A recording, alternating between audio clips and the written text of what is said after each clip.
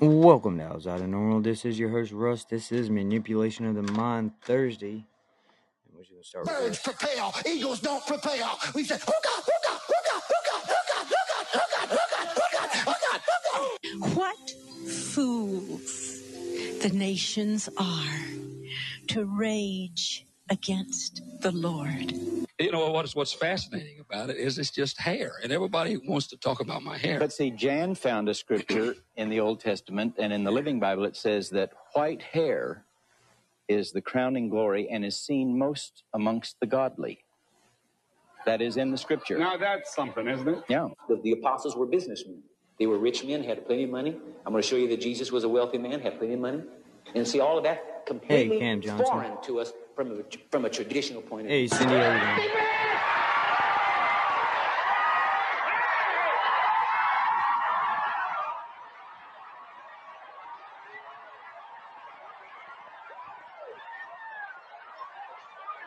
How many of you know that God blessed Abraham with Tonight is Manipulation of the Mind Thursdays.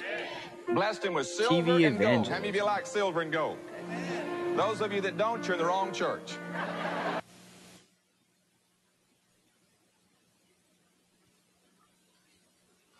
There will be 50 people give $1,000 and do it right now, or I am finished.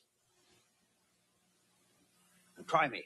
And if you'll call during this telecast, for you that support our ministry in any way, just call the number on your screen. We'll rush this out to you. Many of you during this time of year need to anoint your billfold with this oil for a financial blessing.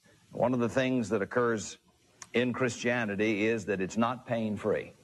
And in teaching about offenses, I found it very effective to mention the kinds of offenses that come in Scripture.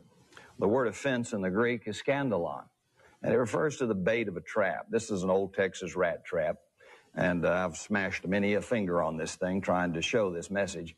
And when you put the bait on this trigger, that trigger is called the scandalon. That's the offense. And if you reach for the offense to be offended because you are... an animal reaches for it to eat it, but a Christian reaches for the offense because he's hurt. Hey, Robert, welcome into Manipulation of the Mind TV Evangelist.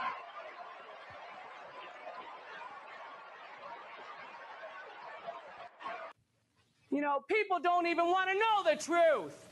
People don't want to know the truth in the Bible. If you want to turn the channel, go ahead, fool, turn the channel.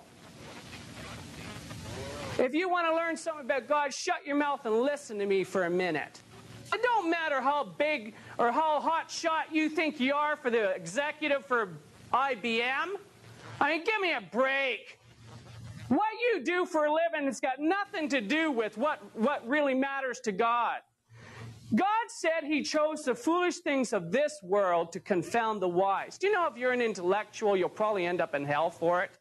You know, 3 years ago, I was one of the top beauty consultants in Canada. I had one of the most successful beauty salons in Ottawa, the capital of Canada.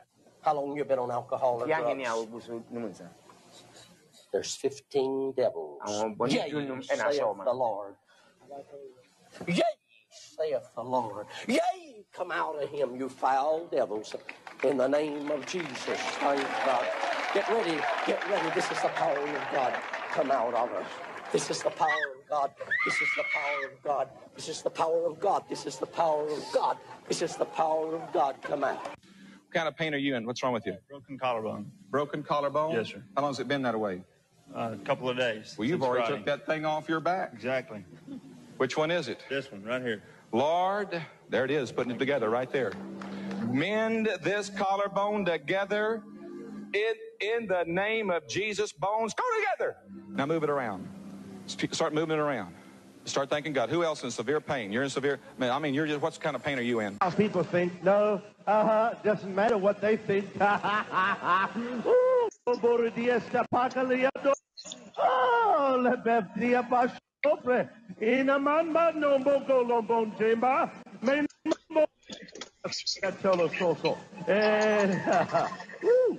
Ja, nou, maar dat was gewoon de CSG verder. Kwam klaar met hangelen, maar hij is steeds kapje. Bolle pan in de maaie, peppa, maar toch zo voor hier, maar. Helemaal bij kijk hier mee penste. Tam brama. Begre. Sukor me in bramban jungolo siepet. En ma sukor de estekaya. En me fiesto po. And a mamamoro vieste. Hey guys, man. Welcome in, Nick. Welcome in, Shelby. Hey boy. Hey. Woo. Prefia tala. Many in Socorro day.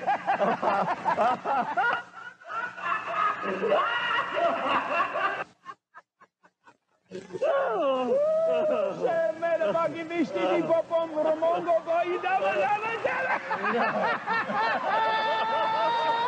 Come sti scompum primelo bravo man nanga bali bal deva man. Satan gave me this mess. I mean, it's a lie of the devil. I shouldn't have said that. That last guy. Satan gave me this. Oh, that's a lie of the devil. So tonight we are talking manipulation of the mind. This is TV evangelism and the racketeering that goes on there and how people blindly just jump on board and why. So here we are, finally getting around to this episode. It's taken me a couple weeks, but we're here. So I want to welcome everybody in. Thank y'all for joining us today. That was just a little montage of some crazy TV evangelism going on. We'll be focusing a lot on Kenneth Copeland today. Then I may go into others next week. But, yeah. How's everybody doing today before we get started?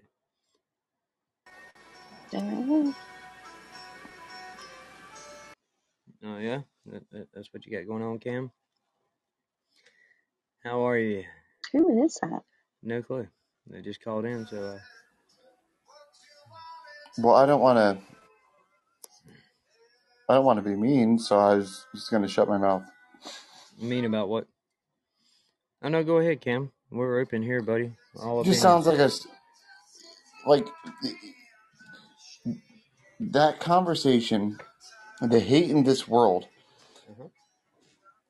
It's like the hate happens, and then we sit and we talk about it, and it keeps the hate going, and then the hate happens, and when are we just going to stop talking about the hate, man?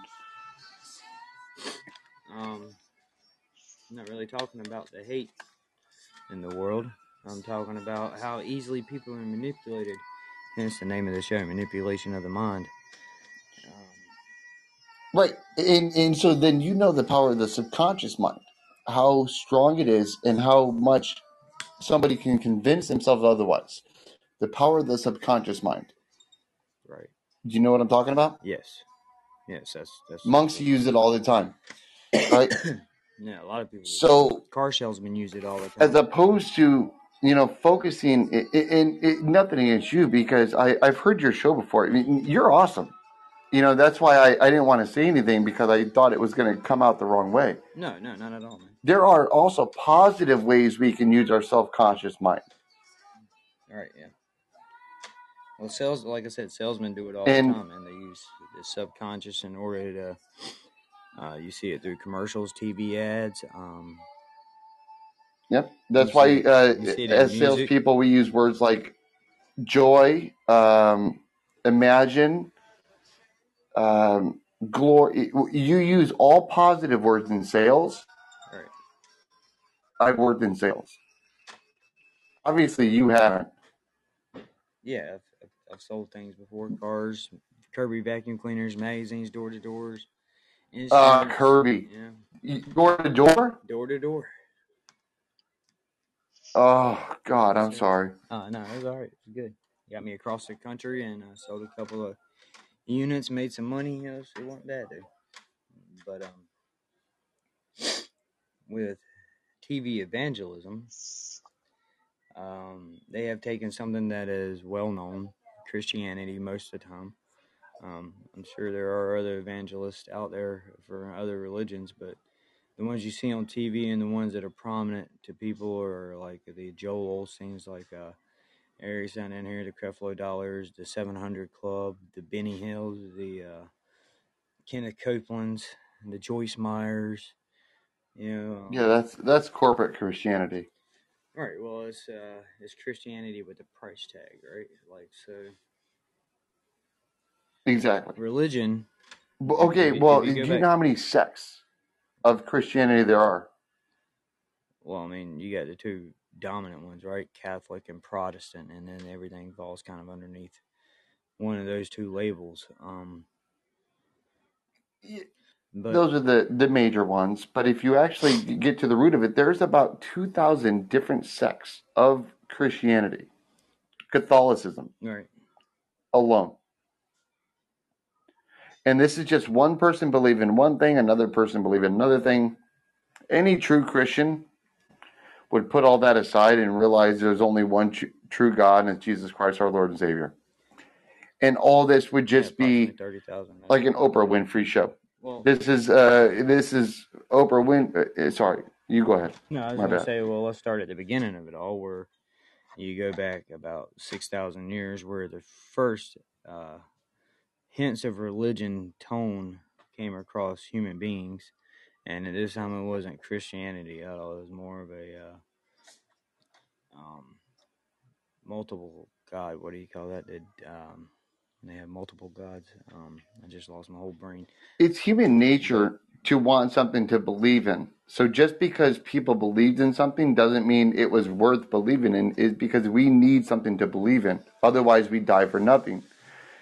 So, it's like even, the Nordic gods believed in Valhalla. That doesn't mean that it was real. It just means that that's what gave them purpose in life. I think originally, before Christianity and everything, you did have Judaism and all that running around. But before that, even before that, you had governments that would produce religion in order to keep people controlled because they were scared of some deity in the sky versus what would happen to him here on earth. And it was an eternal struggle that kept people in line. Oh, yeah. And this goes back to the Greek gods. This even goes back to the, ancient Egypt, the Asian cultures, even all the way back to the cavemen. Right. They were still putting gods on the walls, etching them in. Yeah. But a lot of that was just government controlled, right? Well, I mean, with the cavemen, I don't know if it was so much government controlled as they just were too stupid to understand. Well, even with them, they were trying to keep each other in line and trying to make a known conscious, where you have the ability to tell right from wrong depending on the rules that you were given. The rules that were given were usually from a society in check kind of fear-based mind control. Thank you, guys. That's exactly what it was. Fear-based mind control. And even after, as a Christian, I have full belief in Jesus Christ, God, all that stuff. But it has been used over the years as a money-making machine, and it has been used over the years as I said, a fear-based mind control. If you look during even the Crusades, when England was marching over and fighting the Muslims, a lot of that was just control of the population in England, more so than it was to win any actual war.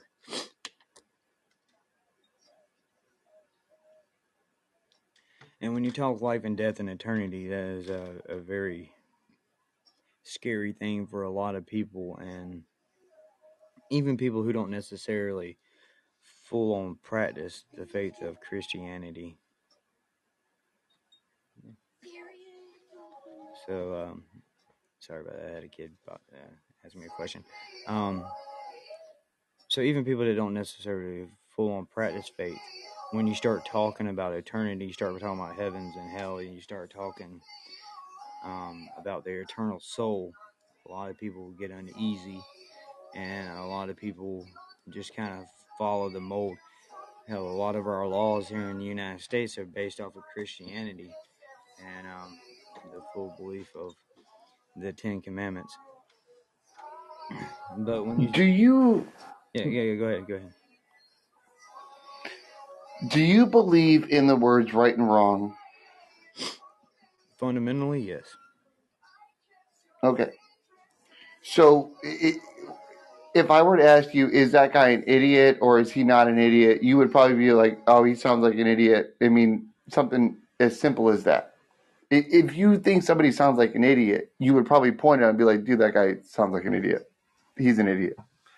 Right. If somebody says something that is retarded, will you not point at him or think in your head, that is not intelligent? What that guy is saying is unintelligent. I think any intelligent person can think that if a retarded person, if somebody who thinks stupid says something, any intelligent person would be able to just sit there and think in their head, I can't believe this guy's saying this. That makes no sense. That's not judging anybody. That's not racist or anything. If somebody says something stupid, a smart person knows that it's stupid. That's what makes them smart, correct? Otherwise, how would they be smart? Okay. Right. So, on that same token, when people say stupid things,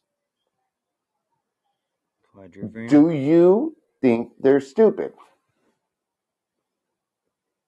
Or do you have a level of compassion for them?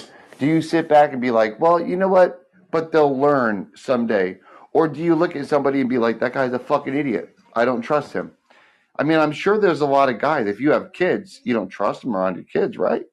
Would you trust them around your mother? The crackhead standing outside the local Circle K asking, for spare change. Would you leave your daughter alone with him? No.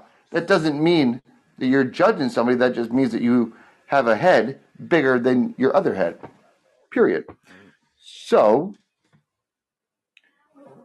where does your faith lie?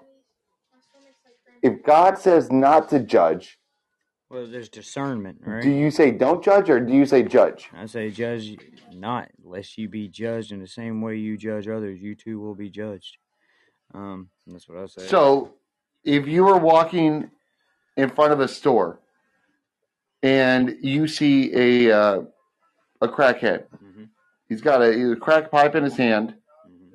He's got no shoes on, right. And he tries to touch your daughter. Hey, little girl, here's some candy. Uh-huh. What are you going to do? Tell him no thank you and move my daughter to the other side and walk into the store. I'm not going to judge him for being a crackhead, but I can discern. Okay. I can discern that the situation is not good for my kid. Right. Right. That's called judgment. That's called discernment. That's fair. It's not judgment. Now, when you go to there's a hard line between discernment and judgment. Like you can know the difference. Right. There's a gray area that. Well, no, you can know the difference between right and wrong without judging somebody for being wrong.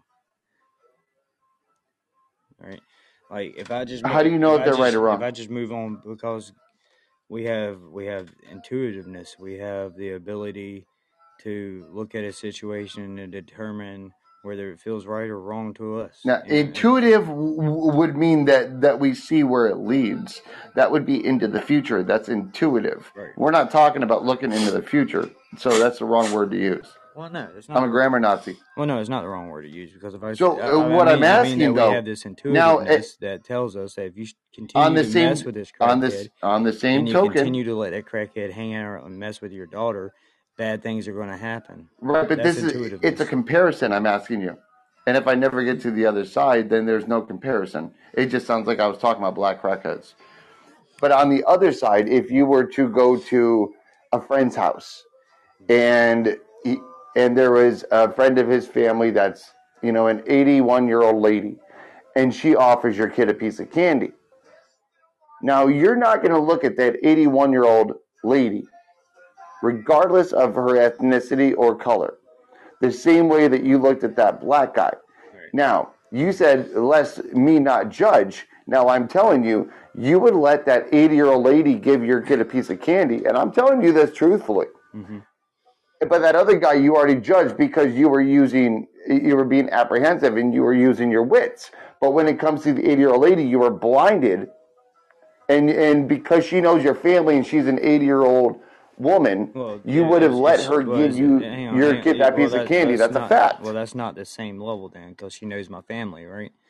If the crackhead's been a friend, No, been a friend of my right, family for the last but you 20 don't know years, her from Adam. right? Then she don't know my family, so that's an erroneous Hey, statement. a lot of uncles molest their nieces. Yeah, we're not so we're I not mean, talking the about whole that either. So if I'm talking about a random 80-year-old lady and a random crackhead, and either one of them tries to give my kid candy, I'm going to tell them no, thank you, and move my kid to the side and continue walking, whether she's 80-year-old lady or a black crackhead.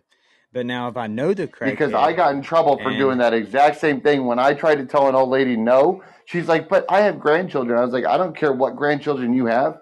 I taught her not to take candy from strangers, and it doesn't matter how old you are. You could be 180.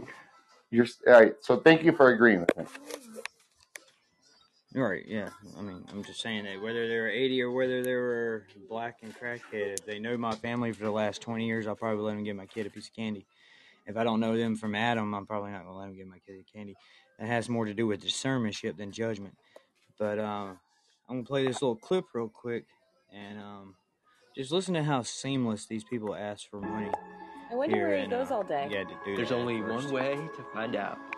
But, Is it just me, or are televangelists absolutely obsessed with prying money from their congregation members' hands? You're going to come up to me and hug my neck and kiss me and say, thank you, thank you, thank you for getting that money out of my pocket. I've been seeing a lot of it lately in brazen, ridiculous ways, so I figured we'd take a look at a little compilation I put together of televangelists shamelessly bragging about prying money from people's hands. Let's get into it.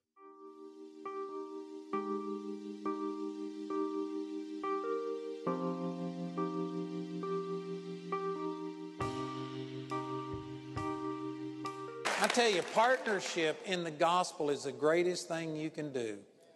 When we get to heaven, I can guarantee you there's not a single one of you that's going to be saying, I wish you hadn't have encouraged me to give so much and that I'd have got my 5th flat screen TV and that I would have had more jewels and fancier clothes and a nicer car. All that stuff will be gone. It's only what you invest in the kingdom that is going to benefit you for eternity. You're going to come up to me and hug my neck and kiss me and say, thank you, thank you, thank you for getting that money out of my pocket.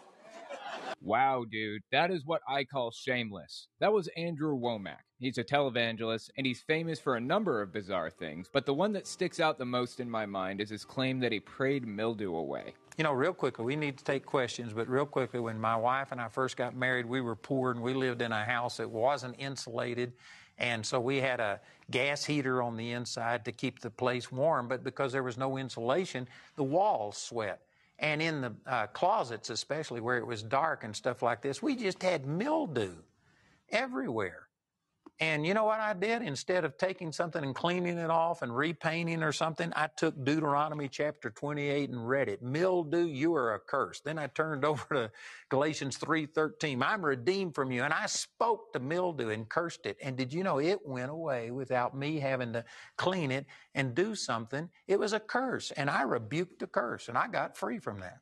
Totally. A totally believable claim. No evidence necessary. This dude is actually pretty harmful and regressive. It isn't just wacky claim after wacky claim like that. He has some disturbing and strange ideas on the LGBT community, some of which I can't even play on YouTube. It would be too much. But take a look at this one. I sent a spy into our public school system to check out what the books are. And I got a list of, I think it was 54 books in the Woodland Park school system. And this is a small place, 7,000 people in the community. And there's 54 homosexual books that we know of.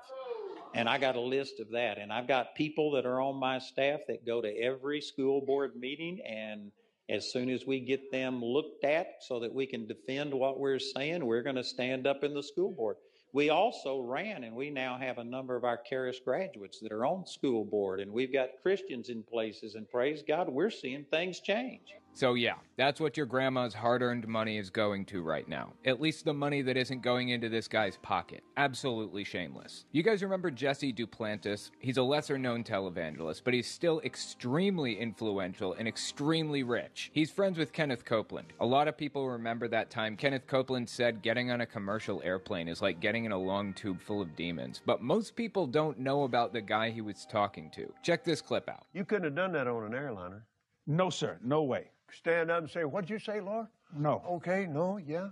And the guy sitting over there saying, "What the hell does he think he's doing?" You can't do that. You can't do that. No. That's why we're on that airplane. We can talk to God. Glory to God. You can't manage that today. Right. This dope-filled world. Right. You get in a long tube with a bunch of demons. Right. That's exactly the And truth. it's deadly. And it works on you hard. It really does.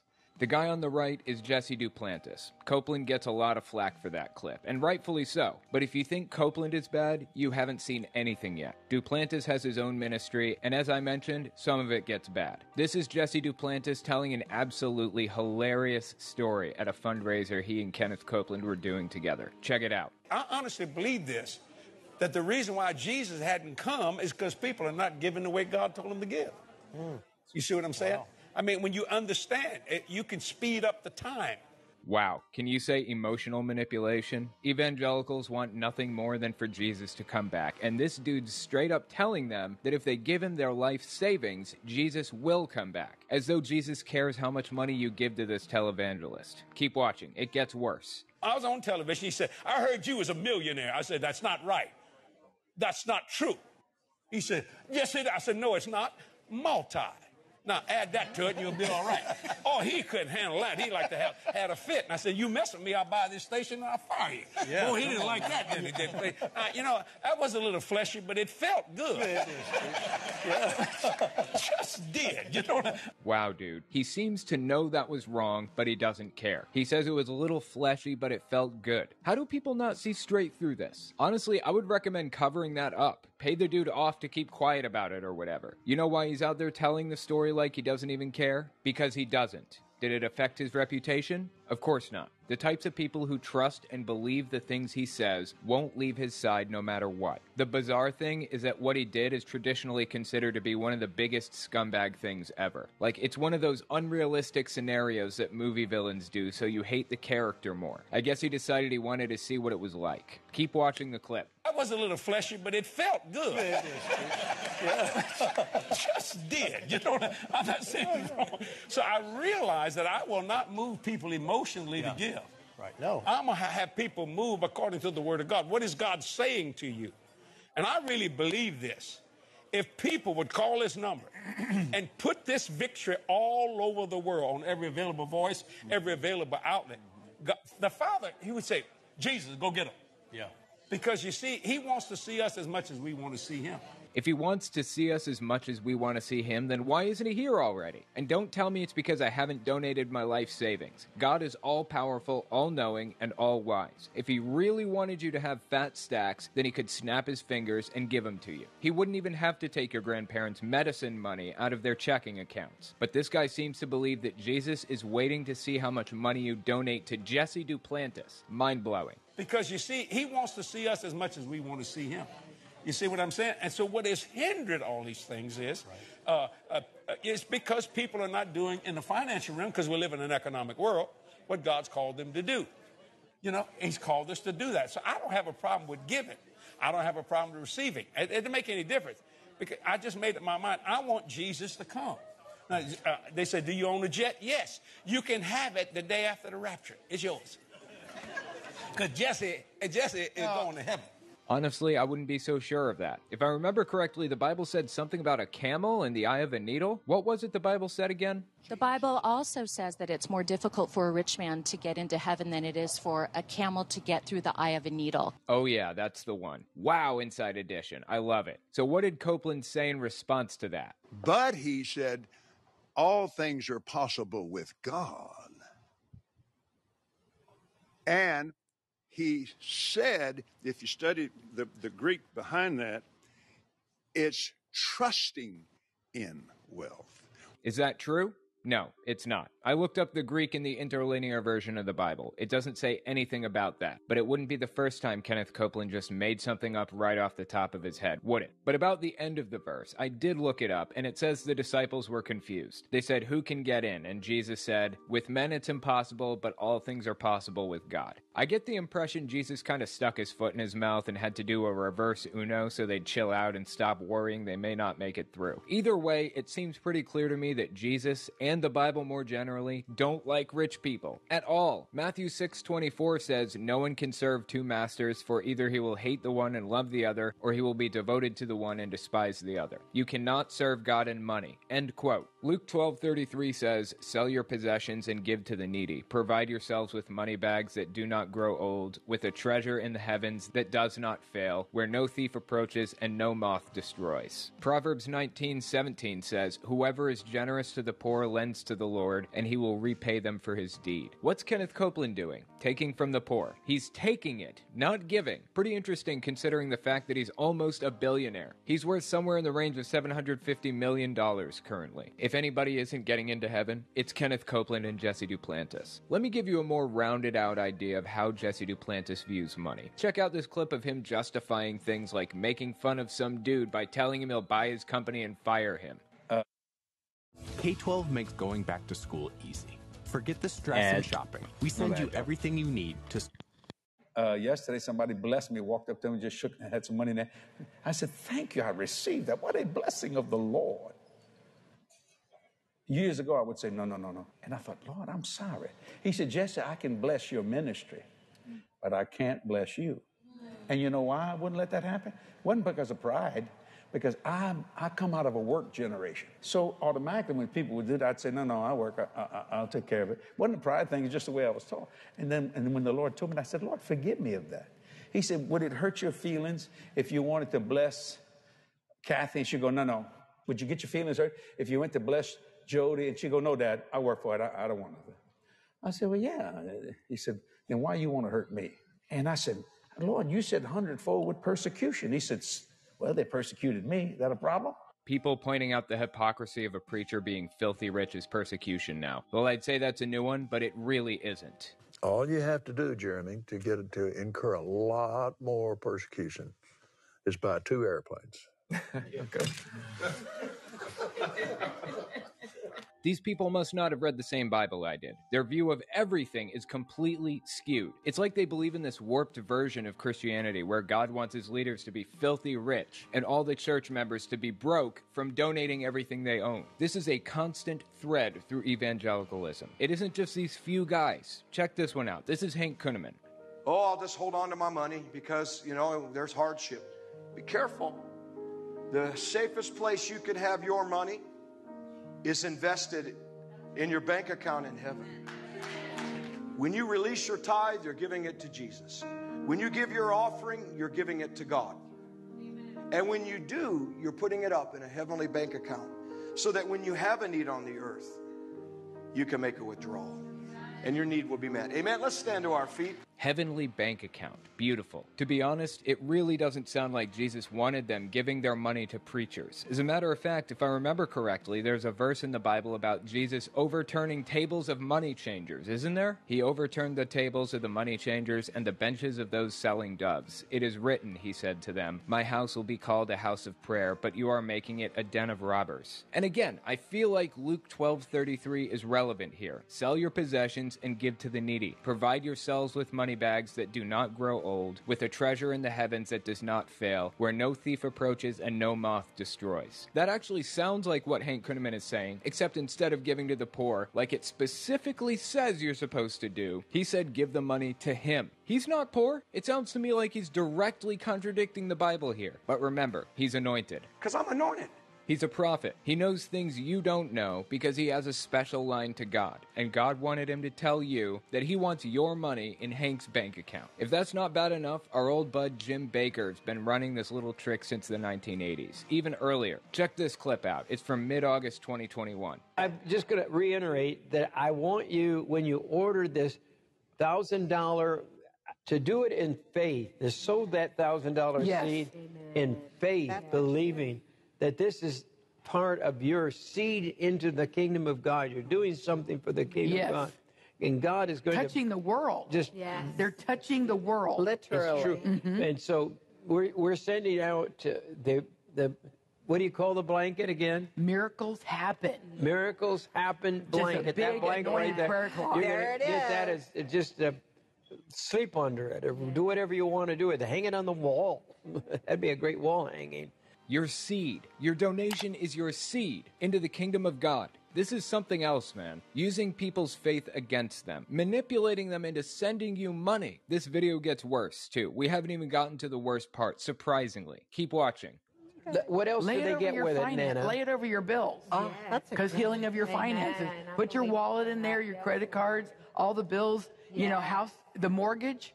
Put it on there. We're having houses paid off this week, this last month and this month. And I'm like, hallelujah. Yes. Yes. Amen. Hallelujah. Amen. Lay the blanket over your bills to have God heal your finances. We're having mortgages paid off this month. That is absolutely chilling. They're basically telling people to donate their mortgage payment to Jim's ministry, and in return, God will pay your mortgage for you. These people must be fully aware of the scam they're running, right? I'm having a lot of trouble believing they're just honest actors when they say and do things like this. Why does God need you to donate anything anyways? Can't he just put the money in Jim's account if he wanted him to have it? The truly ironic thing here is that it's almost like God is actively removing money from Jim's bank account. I mean, it's not God. It's Jim's bad business decisions. When the virus first appeared, he was making his rounds on his TV show, telling everybody to drink his colloidal silver stuff to help protect them from it and other things. This influenza that is now circling the globe, you're saying that silver solution would be effective. Well, let's say it hasn't been tested on this strain of the coronavirus, but it's been tested on other strains of the coronavirus and has been able to eliminate it within 12 hours. Yeah. Totally eliminate it, kills it, and deactivates it. Yeah. No to all of that. Colloidal silver only has one primary effect, and that's turning your skin blue. Really, do not use Jim Bakker's silver solution for anything. It is absolutely worthless. Jim Bakker's silver solution doesn't do anything for anybody. Well, some people took notice of the little scam he was running and decided to sue him. The government ordered him to pay back everybody who bought his silver because of his false claim that it would offer any protection from anything at all. And according to Baker, it ruined his ministry. Well, as they say, play stupid games, win stupid prizes, right, Jim? So anyways, now he's blaming it on cancel culture. We're actually doing a telethon, and we want to thank you for coming. And it's to help us save our stations because of the cancel culture. You're always helping people. And I appreciate and you've helped us in the past. Well, you're canceling out stations. This is what they want to do, cancel out the voices. That's Our it. First Amendment right of free speech is going. They take that first. Not to split hairs here, but I don't think it was cancel culture. Again, I'm pretty sure it was your bad business decisions. But he never misses an opportunity to take advantage of a good culture war buzzword. If that doesn't do it for you, check this out. A while back, there was a tornation that ran right through Kentucky and did untold amounts of damage to people's lives. Watch this. This storm, this wasn't a tornado. Do you hear me? Say amen. We hear you. We're listening. It wasn't just a tornado. It was like 200 tornadoes. I don't know the exact number yet. Do you know, Mondo? About 40 tornadoes. And they wiped out people. There's, I know, 1,000 homes gone. People just without a home. So I want you to help today. Those that can give $1,000. Wow, $1,000. That's pretty steep. But okay, that's honorable, you know? Dude's trying to help people suffering from the tornado, right? That's something I can get behind. Oh, wait, I'm sorry. I didn't play the end of the clip. Let's finish it. So I want you to help today. Those that can give $1,000 to help us stay on the air. Did we really expect any less? Did we really expect less from Jim Bakker? That's who he is. That's who all of these people are. They have one primary interest, and that's fleecing gullible suckers for everything your grandma owns. It's absolutely wrong. And I have to say, I can't figure out how they came to the conclusion that Jesse is going to heaven. I have to wonder if the people at the very top, like the ones I specifically mentioned today, know the score. I have to wonder if they know they aren't going to heaven. Maybe they don't believe any of it. Maybe it's just a get-rich-quick scheme that succeeded gloriously. For them. Who knows? I don't like to assume people's intentions because we honestly have no way to know. We aren't in their heads. All we can do is assume, and I prefer to lean on as few assumptions as possible. But I have to say, when I see things like what we watched in this video, it really makes me wonder if it's just people who are incapable of feeling empathy or emotions and floated their way to the very top of the field. Alright, that was just, sorry about how long that clip was. I didn't realize it was 9 minutes. I thought it was closer to 5, but it just still gives the example of how, shamelessly they ask for money and how shamelessly people give it without even a second thought because of what they believe, not necessarily what the people taking the money believe. And, Oz, you're absolutely right. I've seen up there where you put the eye of the needle as a term used to enter a narrow door. It was, the gates entering into the city of Jerusalem. There was a mercantile gate called the Eye of the Needle that was so small that you had to get off the camel and take all your bags off and lead the camel through the needle in order to enter the gates. And that was interesting. But I do also see that you put Matthew 6:19 through 21 on there. You got any thoughts on it so far, Oz? I don't know if you're able to talk or not. Oh, no, sorry, Russell. No, I'm here, mate. Yeah, I'm just doing stuff in the background. Yep. Oh, okay. I've got nothing to wait. Nothing to add. I'm sure we could have a long conversation on it.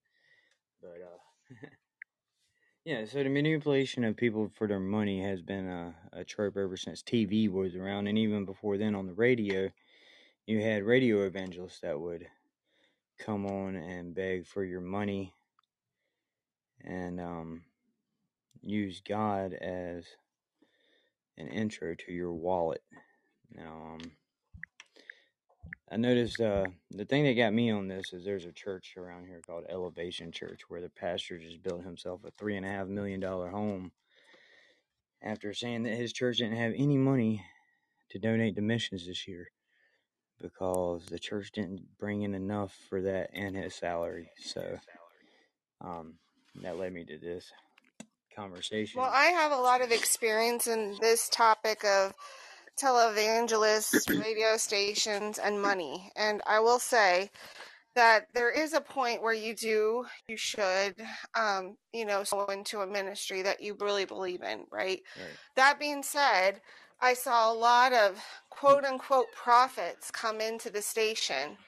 And as soon as these prophets came into the radio station, because we had a secular side at the radio station and a more religious side, as soon as I heard their name prophet, I'm like, they're not going to pay their radio bill. And sure enough, they didn't. And then they would promise, what they would say on these shows were like, if you sow in $100, $1,000, $500, God is going to reward you 10 times over. They would say something, right, as if it was contingent on them giving to this prophet. Now, that being said, the Bible does talk about we have to sow into ministry, and Jesus talks about the widow's mite and how she gave everything she had, so that was very honorable to God. And then we talk about a tithe and an offering, so God does talk about money and about giving into ministry, because a church cannot stand without income coming in. Same with radio programs, same with some evangelists. Like, there are some legit evangelists out there that really do need that financial support. So, but you have to be careful who you're going to give your money to, because I have seen on both sides the good and the bad. So I've seen it personally, and I don't know what you talked about before. That's the only thing I know. I came in really late to your show. No.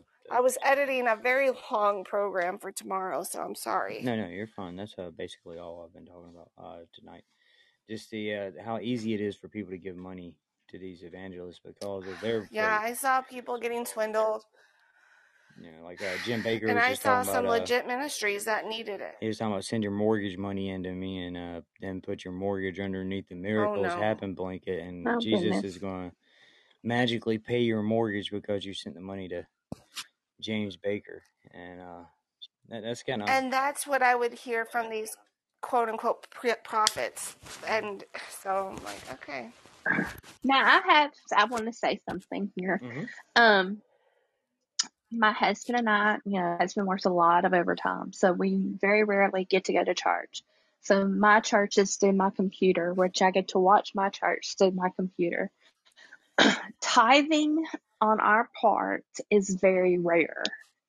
But I'm going to sit here and I'm going to tell you, and to this day, I have seen it happen in my family more often than not, that if something like a big bill that stands for my mortgage, if we are short on our mortgage, and I know we're going to be short because I handle the bills 9 times out of 10, my first thing and my first go-to is, God, you've got this, and I know you're going to take care of it. And 100% of the time it's took care of. I don't have to worry about whether it's going to be short and something's going to bounce. Right. I've had that too, Shelby. So that's my testimony. I will now shut up. No, that's awesome. No, I've experienced that too. But God, does want us. He does want us to sow into ministry. I mean, financially, He does want us to. And anytime we do, He does bless us somehow, some way, But with this Baker dude and the people I've also seen, there's the shysters too that will come and take all your money. And they'll quote unquote say it's for God, and then they get rich off of it, or, so. Hey. But Shelby, you're absolutely right. God will provide. Hey, Harry, yes. Clement, 100% of the time. Do you have something you wanted to add? I am listening. Thanks. Oh, okay. Well, nice to have you in here. Thanks for joining the show. Yeah, you're welcome. I'm always wary of people that put prophet in front of their name. One, because we don't have the need for prophets anymore. Jesus already came and died on a cross. So you wouldn't be a prophet, you'd be an apostle, because you're telling the story of Jesus, not the coming of Jesus. But that's splitting hairs and that's semantics. But yeah, anybody that puts prophet in front of their name is just out for themselves usually. But I think there's a fundamental difference between giving to a ministry, right, and doing your tithe and your 10%, whatever, even gifts and all that stuff, and making your preacher rich. That's like the preacher here not able to give the ministry to the missions this past year because of the hardships of the church, but he just built a $3.5 million home in the same year that he was struggling. Hey, Lex, how you doing, brother? But so yeah, that's where the line kind of draws. And then with Jesus, he did a 3-year ministry. When he was 30 years old, he went on a 3-year ministry, and he left Nazareth. He left Nazareth to go out on his journey here with one pair of clothes on, one pair of sandals on, absolutely no money, and he traveled around for 3 years, depending on those who were faithful and followers of his ministry. So for people to make money off of Jesus when himself didn't make money off of himself kind of throws me off as well. Well, I mean, I think it's okay for a pastor and to have a salary because that's his full-time job. He was called into ministry, or she was called into ministry. And I'm okay with the church having staff. I mean, the church needs to have staff to function. But I get what you're saying about the whole wealthy thing. And you know what? My first inclination is exactly what you said. But then, I mean, if the church and ministry is growing, obviously salaries are going to grow too. But it is hard to wrap my mind around a minister being a millionaire. But I don't know. I don't know what to really think about that. I mean, it is kind of weird to think about your minister being extremely wealthy, but I mean, there was many men in the Bible, like Abraham was a man of God and he was really wealthy. Right. And David was a shepherd boy that turned into a king and gained a lot of wealth. And so I guess there's nothing sinful about being wealthy per se, but it is weird. I'll I don't know if there's a biblical, like, theological thing that, like, we should be following when it comes to that. I don't know. Right. I don't know.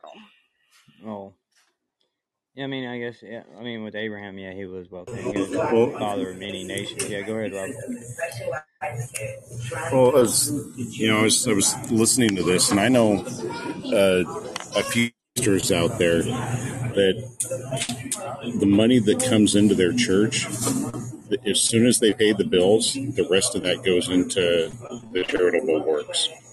Right, like that's the way the my church, church works. the house that they live in, the house that they live in is owned by the church. Right. So if they want a new pastor, they get a new pastor. And their salaries are less than what mine is. I mean, my salary's not great. It's enough to live on, and they're doing a full-time job for less money than I make, plus taking care of a church and helping out their community. Hey, how you doing, brother? I've seen some of them. They go out and they buy used cars to give to their parishioners that are having a struggle getting to and from the church. Well, like my church, man, my pastor, he works full time as a training officer for the York County Police Department. He trains all the officers that come in. That's his full time job. He doesn't accept a salary from the church. The home that the church owns, that was supposed to be for the pastor, we rented out to a guy who has to raise his kids by himself and divorced, whatever, and his wife's a piece of crap, don't have anything to do with the kids, and at a very reduced rate. And then the other home the church owns, we use for homeless people who have no home and are trying to get back into the workforce and everything. And all we do is pay the bare minimum bills, and then everything else goes out to charitable works. And that's awesome. That's the way it should be. And Robert's right that there are some congregations and some denominations that have a parsonage, and like my uncle's a minister in Texas, and the Methodist Church they own a home and he lives there.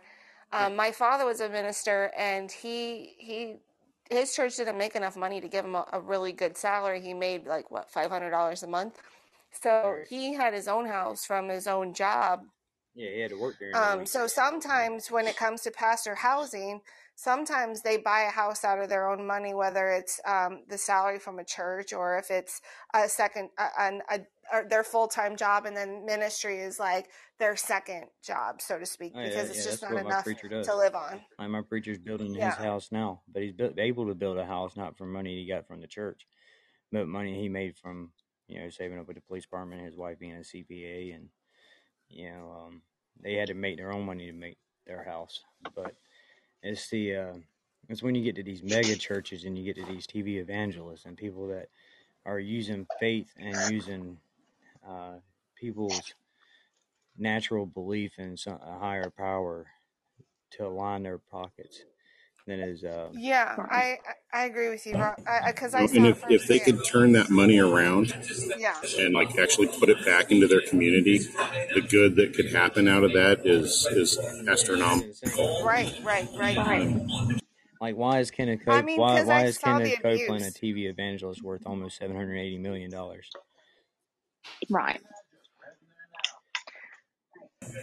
Well, why is any one of them worth $1 million? If they came into it poor, why are they gaining money when they're trying to bring people to salvation? But some of these mega churches, none of it makes any sense.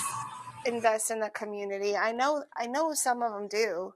Right. I mean, without the mega churches, sometimes we won't be able to accomplish some of what we want to accomplish. So, I mean, I don't know, Brett. What do you think about it? We're talking about should your mega super church, wealthy. Should the value of your mega church be worth more than the total home value of the people that live in your congregation? Though, I don't know. No, it depends on The biggest thing about churches nowadays is we see too many of them run like a business. Even though they're run as a nonprofit, they still run them as a business. And the way that they do run it as a business is funds are distributed in an awkward way to where that they cover things up. And to this day, we still have a lot of churches like that. Our church here in Anderson is a nonprofit and a 501c, but everything that goes into that church goes right back out to the people of it. And it goes back to the community, and it goes back to, say, neighbor to neighbor, the food drives or this or that, And that's the difference nowadays is we have too many churches that are set up as businesses, whether they're nonprofit or not, and they do create a business atmosphere. So, and when it comes down to tithes or this or that, a lot of people believe in tithes, the 10% thing or this or that. But you know what? When it comes down to it, I have people and members of our church that, can't afford to even breathe, let alone give 10% of what they got coming in, and that shouldn't be a factor. It should not be a factor. Well, they can give 10% of their time or 10% of their prayer. You know what I mean? To the church. Correct. Or, yes. that's the difference between a tithe and an offering. And God's seeing the sacrifice you're making when you even give it $1, when it's a struggle to give $1. I mean, God sees that and honors that, because He'd rather you be cheerful about giving than be giving it and, be upset or scornful. Yeah, bitter heart, exactly. Right, and that's the thing. We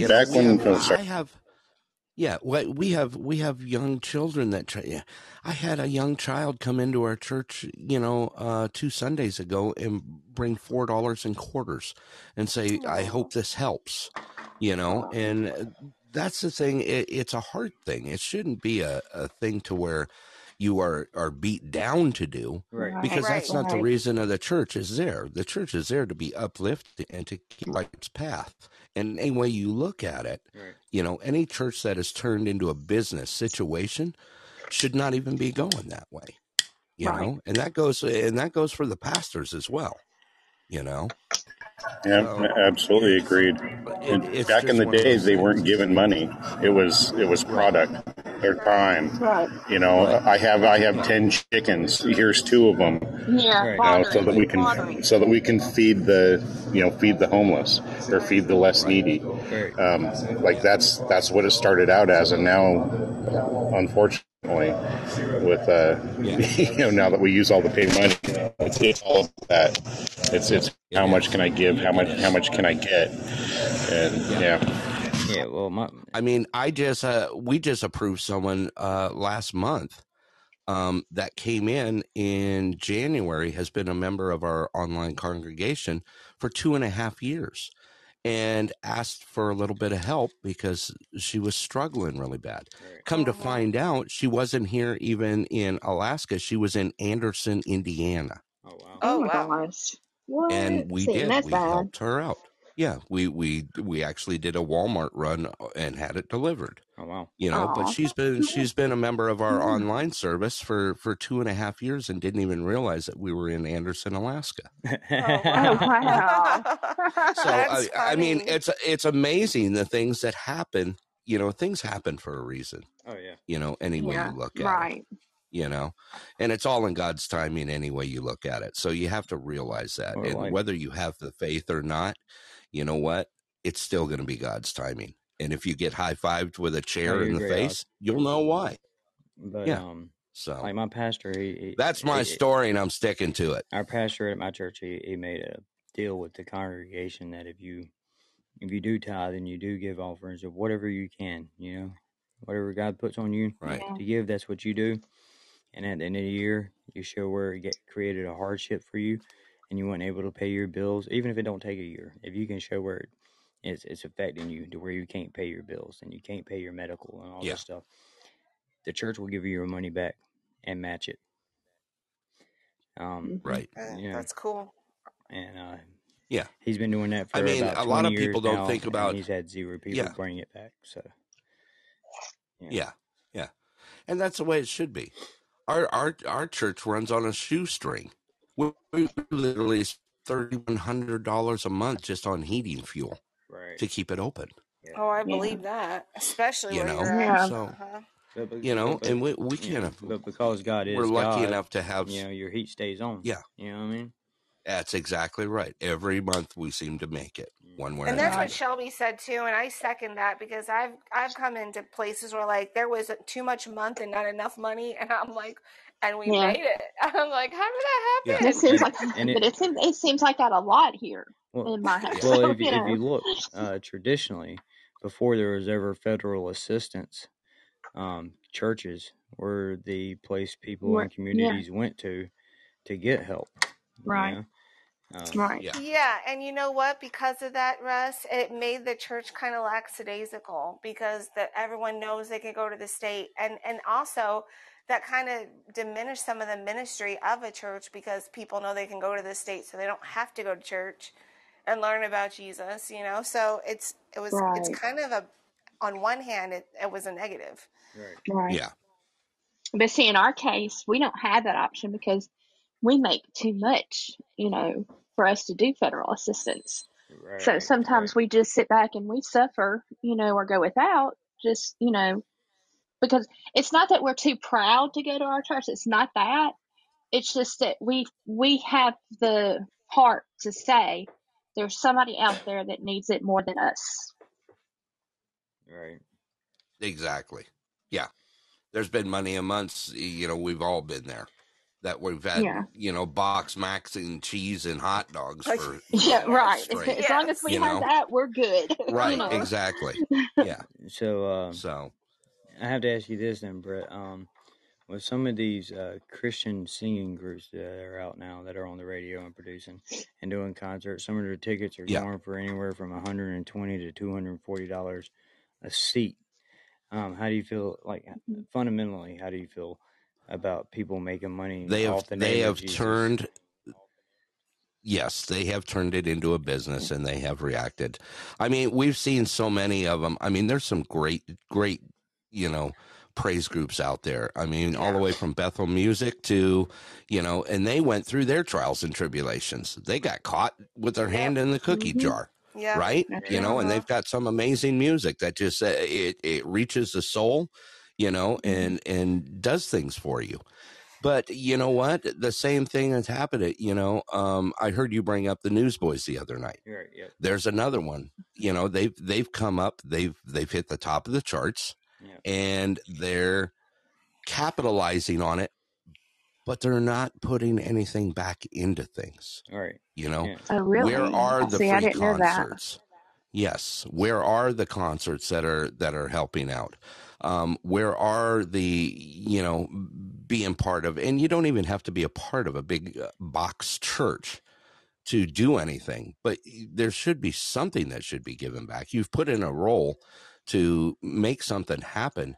And, everyone has their calling out there, and it doesn't matter what it is. Someone in your family, everyone knows they have a calling to do something.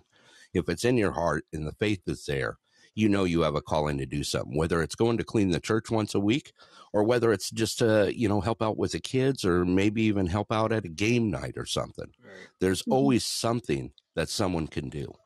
And when you find yourself at the point to where they are receiving and not giving back, I have a huge, huge problem with that. Yep. Because in that standing, you are there. You have now just made yourself part of the world, and you have not made yourself. I need to ask you this question because I struggle with this idea that he's bringing up on the show.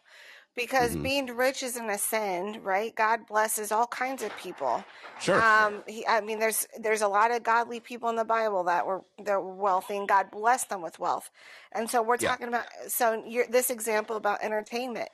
I mean, is it a sin for these people who are making Christian music to be wealthy? I struggle with that idea, thinking that it's a sin, but at the same time, like, when you put the word Christian in it, it's almost like, okay, maybe I shouldn't make, like, there's that poverty mindset that you have to be in poverty to be a Christian. And I don't buy into that philosophy at all. I struggle with the balance. I see where you struggle with that. And yes, there can be a problem with that. But the problem that you see is if they're making themselves part of the world, or are they making themselves part of the Christian, the body of Christ? That's the difference. Right. Do you understand what I mean by that? Yeah. Uh-huh. Okay.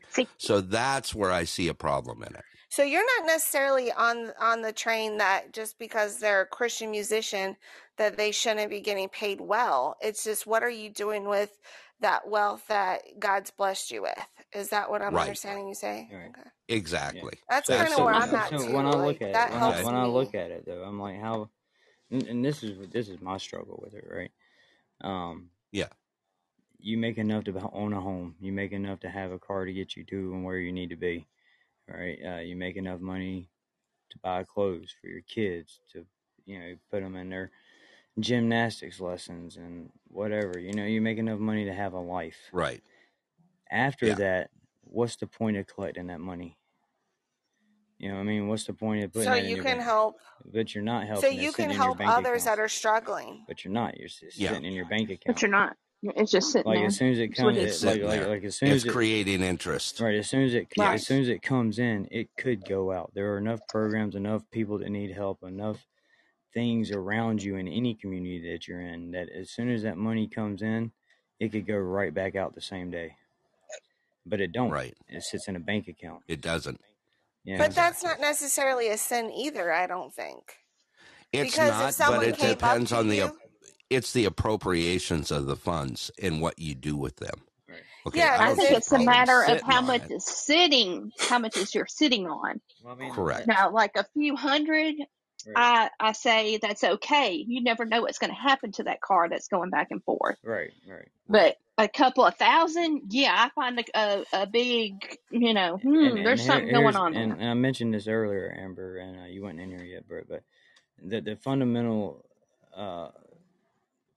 behind Jesus, right? He went on a ministry with nothing, and he traveled all across Asia Minor, back into the Middle East there, and all over the place in 3 years' time, and he never collected any funds. Like he had Judas there that was their money keeper, and it'd help him eat, but that was it.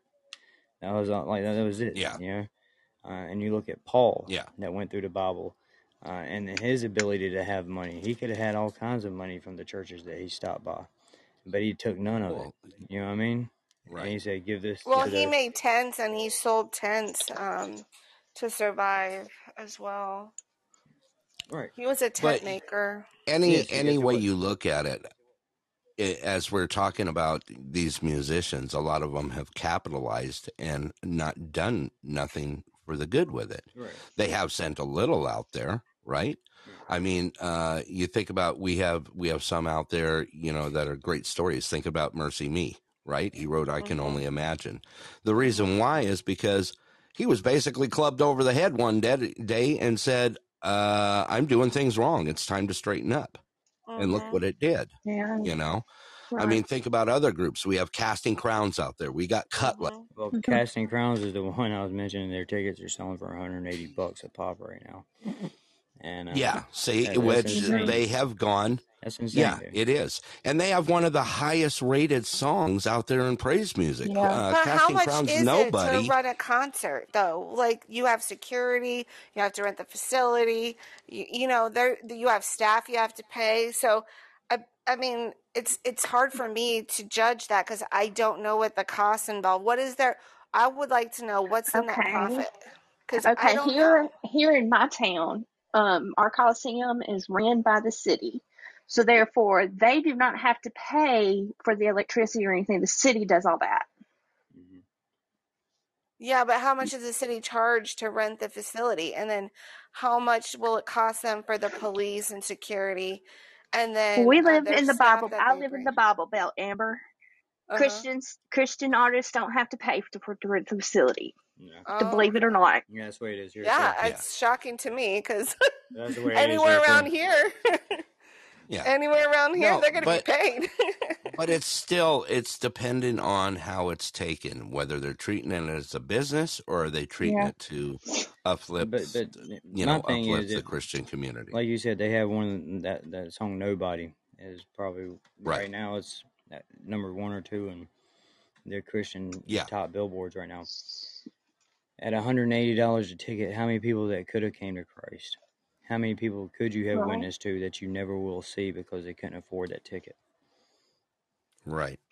Like your main goal. So what are you thinking of? Like, I'd like to know more about what you're thinking of, because about like what would you expect of them to do as far as ticket pricing goes? So I would say stop trying to sell up stadiums and stop trying to sell out huge arenas and start going back to churches and going to places where you can meet people that you can actually save. And well, you're not saving them; you're introducing them to Jesus, who saves them. But they don't get that introduction because you're worried about being too big, about selling out arenas. You're worried about selling out $50,000-$60,000. We had one of the largest this last year. We had one of the largest gospel groups, number 1 gospel groups in the U.S. The Voices of Peace came and played our church for free. Yeah, I know. I remember you saying that. Yeah, that was cool. I mean, they literally came and played for free, and people came from all over Alaska just to see them, and they were grateful just to be able to see us and sit down and eat Michael W. afterward. Smith is one of those that will do that. You're right, Robert. He does go to local churches, and he is a multi-platinum selling artist. But he also lives in a 300. I think his home's worth $340,000 now, and that's not what it was worth when he bought it. And he drives around a little old 90s Lexus. Michael W. Smith does. Yeah. I mean, he's driving a Lexus, but it's like a 96 model, and it's just Do y'all not have what they call Winter Jam? Oh yeah, yep. Have y'all never heard of that? Yep. We have. I never heard of it. No, we have what's called Frozen Everything. No, I'm being serious. Me too. I've never heard of Winter Jam. I've never heard of it. Hey, no. This is where they take, I don't know, I can't remember which band it is that sponsors it, but they take a group of Christian artists. They have a speaker, which is usually an up and coming evangelist. I don't want to say evangelist because that's not really who it is. It's a speaker. Yeah, it's usually from the local area. Yeah. Yeah, we have Winter Jam here too. Yeah. And they charge. How much do they charge where you're at? It's like $15 a ticket. Well, see, we charge 12 here. Yeah. Okay. And it usually sells out here.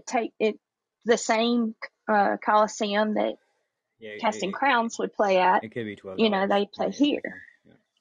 And I mean, it sells it out. It's always sold it out, but they take what I'm going to say probably at the most 7 artists, and it lasts from like 6:30, 7 o'clock to might near 11, right. At night. And I mean, I think to me that it was a good thing when it first started. When it first started, it was $5 to get in the door. And it's went up to 12 since then. It's been coming here since I can remember. My kids grew up going to those things. That's cool. Well, let me ask y'all this real quick. With TV Evangelist and some of these mega churches out there, the message that they preach sometimes I feel gets twisted. Like you look at Joel Osteen, and it's always it's like a feel good message with everything. There's no consequences to any actions. Right. But they twist the scriptures and they twist the word of God in order to make people feel better about themselves, so they will give out the money. Well, Joel Osteen's just a motivational speaker, as far as I'm concerned. Pretty much. Yeah. Yeah. I don't really qualify I don't trust him no as more pastor than I could throw him anyway. Either way, yeah, because you're right, Russ. All he does is feel good. That really doesn't help people get through the hardships of life when all your message is about be happy and happy and happy. And this week we're going to talk about more happiness. Yeah. Like, he's fake. And you know what? That's why John Gray and him split up. Right. Yeah. there was a reason for it. John Gray is, of course, he's a TV evangelist, right? He runs Relentless Church in Greenville, South Carolina. Yep. But he's also one that is a normal person. He screwed up big time, right? I mean, I don't know if you know the story of him. John Gray, he screwed up big time. Money got to him, and he even cheated on his wife at one time, and blah blah blah. And the world got to him because his head got too big for himself. Right. Yeah. Yeah. But if you think about it now, from his change that he made, he's another TV evangelist that is one of those that is kind of changed. You're right, humility. Osman. Being a broadcaster, being someone who God put that into me to do, it's a tool. It's just another tool, and I can't hate on televangelists or radio evangelists. As long as they're doing it because they do have a message from God, not to get rich and ditch. Because I've seen that. I've seen it. I don't like those people. I can't stand that. But there's like Shelby, if she didn't have that on TV or on the computer, she wouldn't be hearing from God every week. Or there's the people that can't leave their home because of health.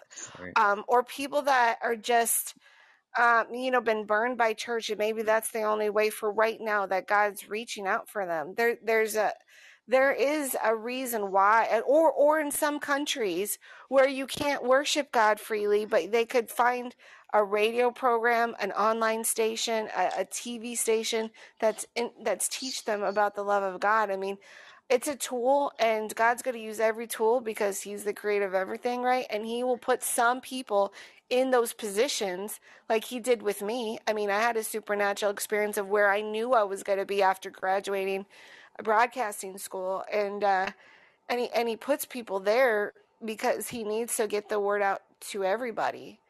So there is a plan and a purpose and a reason that we need those type of people. But that being said, I cannot stand those ones that do it for all the wrong reasons and steal money from people, because I could not stand them. And the good thing about my station is they were only there a couple months because they didn't pay their bill, so we didn't have to put them on after a while. So it was great. Well, they stole from us. They stole from the listeners. So there you go. Well, it's like the comparison of Billy Graham versus Kenneth Copeland. All right. They both made money. They both became pretty wealthy through their ministries. But if you look at what Billy Graham has done, and I know he's dead now, but with all the legacy that he left, and all the things that he set up, like the Good Samaritan, the Samaritan's Cross, and all this, it's a lot different than what Kenneth Copeland's done, right? Kenneth Copeland has used people's faith in order to make money. And so here's a question out of all that, right? Why is it so easy for people to use faith as a way to manipulate people out of their money?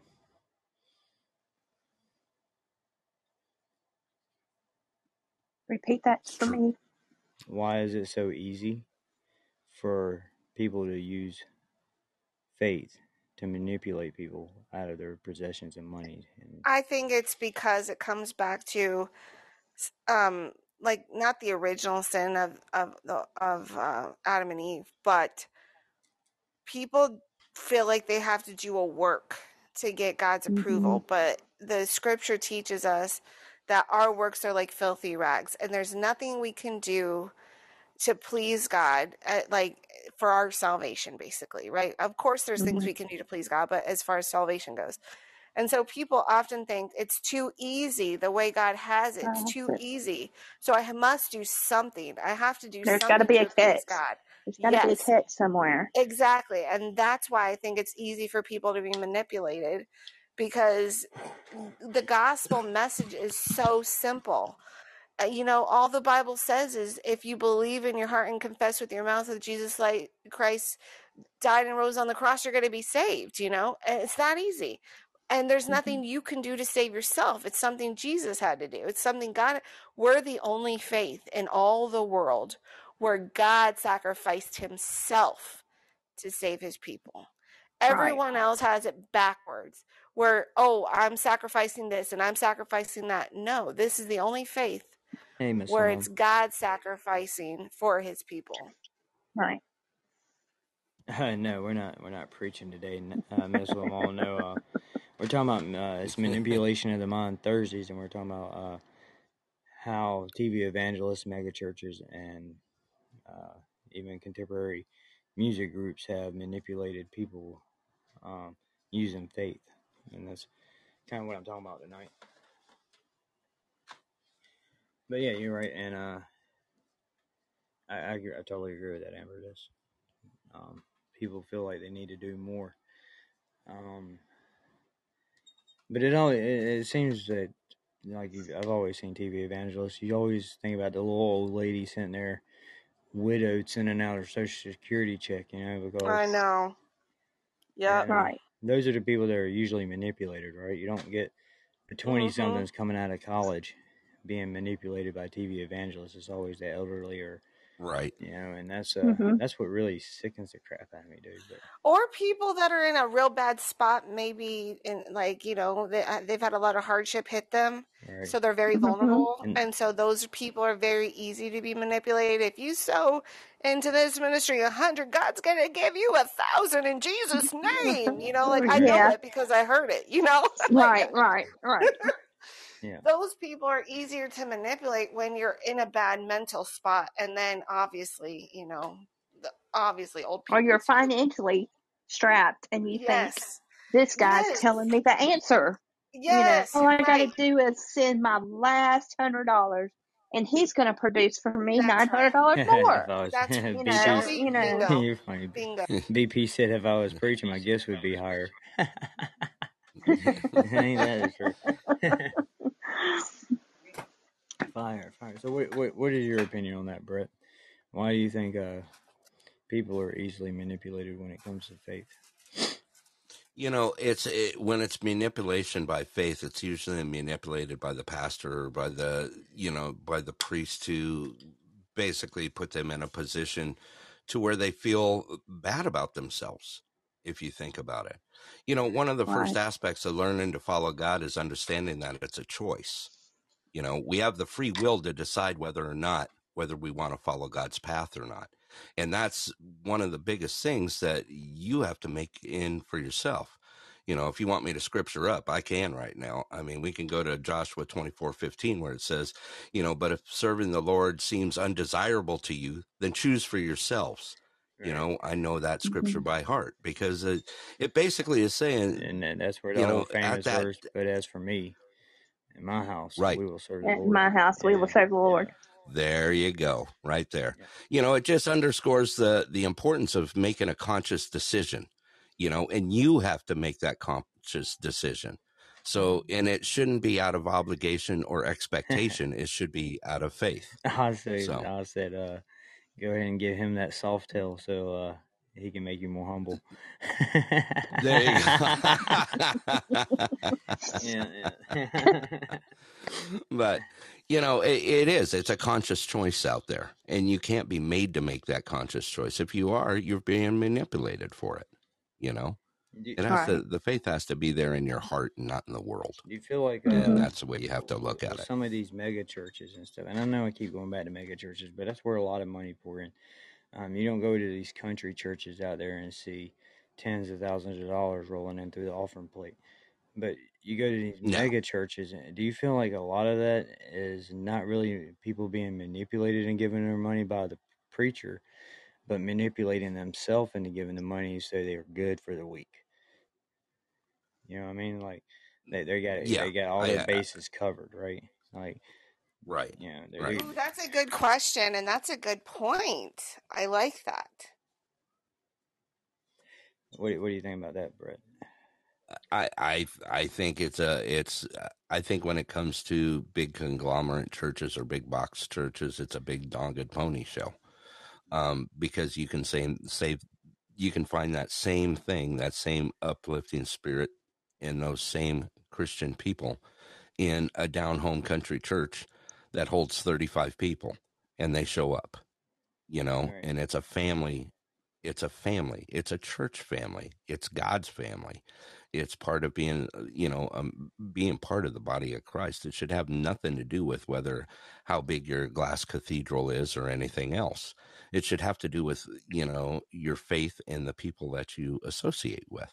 And when it comes down to it, that's where it comes up, where I brought that up, is to, you have to understand that it's a choice. And the choice that you're following, are you following the world and even the churches that are in the world, or are you, there for the right reasons? And that's a big thing in life nowadays, especially with all the things that are going on. We see churches falling apart all over the place, right? We see changes in some of the big conglomerate churches, right? Yeah. We've talked about it. I mean, we've seen some amazing things that, you think about it. If God was down here right now, he'd be Gibbsing every one of them, for the stupid crap that they're doing, So, like I said, when it comes down to it, it's the importance of making a conscious decision to follow right. And it shouldn't be an obligation or an expectation. Right. Hey, Shep, how you doing today, bud? It's good to see you, my friend. Hey, Sheppy. Well, I just jumped on to say hi for a few minutes because, believe it or not, I start my new job tomorrow. Right, yeah. Yay! Right. So I'll be up at 3 a.m. tomorrow, about 2:45 tomorrow, and I get to start at 5 a.m. tomorrow. Is that where you're driving these big trucks? Is it that truck for the city or the county or something? It's for the state. Yeah, I'll be running very large equipment for the state. Well, be careful out there. I hope you have moose lights, because if you can't see them, we got more moose lights than you could shake a stick at, girl. Believe me. Oh, yeah, I'm looking forward to it. Congratulations on your new job. Thank you. Yes, sir. I hope it goes I've been well. retired too long. I guess I kind of needed this. I don't know. You were not retired, sir. You were a firefighter, a teacher, a bus driver. I'm still retired. I mean, come on. I'd hate to see what you consider actual retirement is. Right? Well, I have completely retired a few times, and I got bored stiff. So you know what? That's all right. It'll help me. This job will help me not only financially, but it'll help me mentally too, because I'll be able to get you out, put a few things to the side. Yeah, it's gonna get me out. Yeah, that's good. That's what you need, man. Yep, I'm looking forward to it. So you'll probably catch me tomorrow. I'll sneak in every once in a while. Well, before you leave, man, this is a little 5-minute clip I'm going to get you to listen to with me real quick. I'm going to get your opinion on it on the outside. And then I'm going to kind of wrap this up and move on to the after midnight show. But here we go. I'll let you hear it real quick. If it plays. Oh. We got the wrong cord. Hang on. That's my fault. Technical difficulties. It's all yours. Yeah. In your life. Hey, here you go. You ready? I got you. Yeah. Do it to it. All right. Maybe. Oh, yeah. Yes, sir. What's it, coming in by carrier pigeon? Yes, sir. Watch out for the smoke signals. Right. Listen to me like you've never listened to me ever in your life. We have got to lay our lives down for the purposes of God. This is not a Sunday school picnic, the Church of Jesus Christ. This is not an invitation to have continuous good times. This is a war for the souls of men. Come out from among them. Run for your life. Because this is about your life. It's not just about an opposing theology or conflicting viewpoint on Jesus. This is about your life.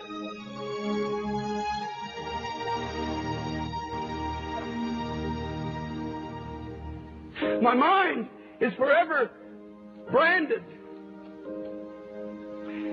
with the story that I heard of police officers from the city of New York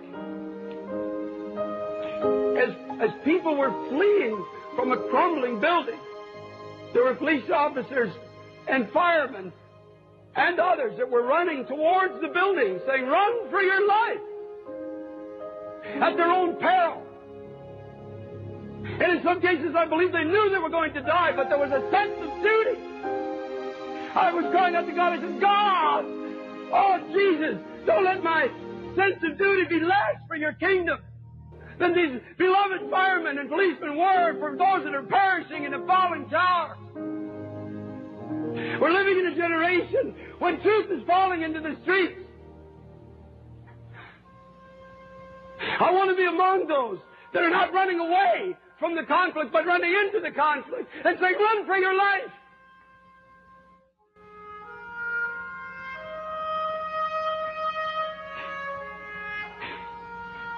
Run from gospels that focus only on success and prosperity. Run! Run from those who use the name of Christ only for personal gain. Run from those that are picking your pocket in the name of Jesus. Run! Run from gospels that only focus on self-improvement. Run!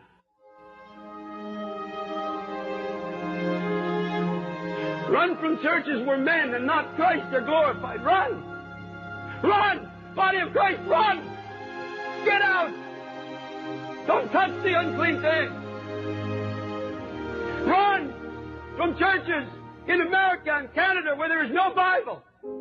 There's no cross in the theology. There's no soul-searching word. There's no repentance from sin. There's no mention of the blood of Jesus. Run! It's unclean. Run! Run from churches where you're comfortable in your sins. If you come into the house of God and you've got sin in your life and you're not convicted of it, you're at a table of devils. Run from pulpits that are filled with political men who are using the pulpit of God for a personal political agenda. Run! Run from those who preach division between races and cultures. Run! Run! Get out! Turn it off! Get away from it! They know nothing of God. Run from ungodly, spasmodic movements and endless, empty prophesying. Beloved church, run for your life. Run from preachers that stand and tell stories and jokes. Run like you've never run before. Run! Run! Run!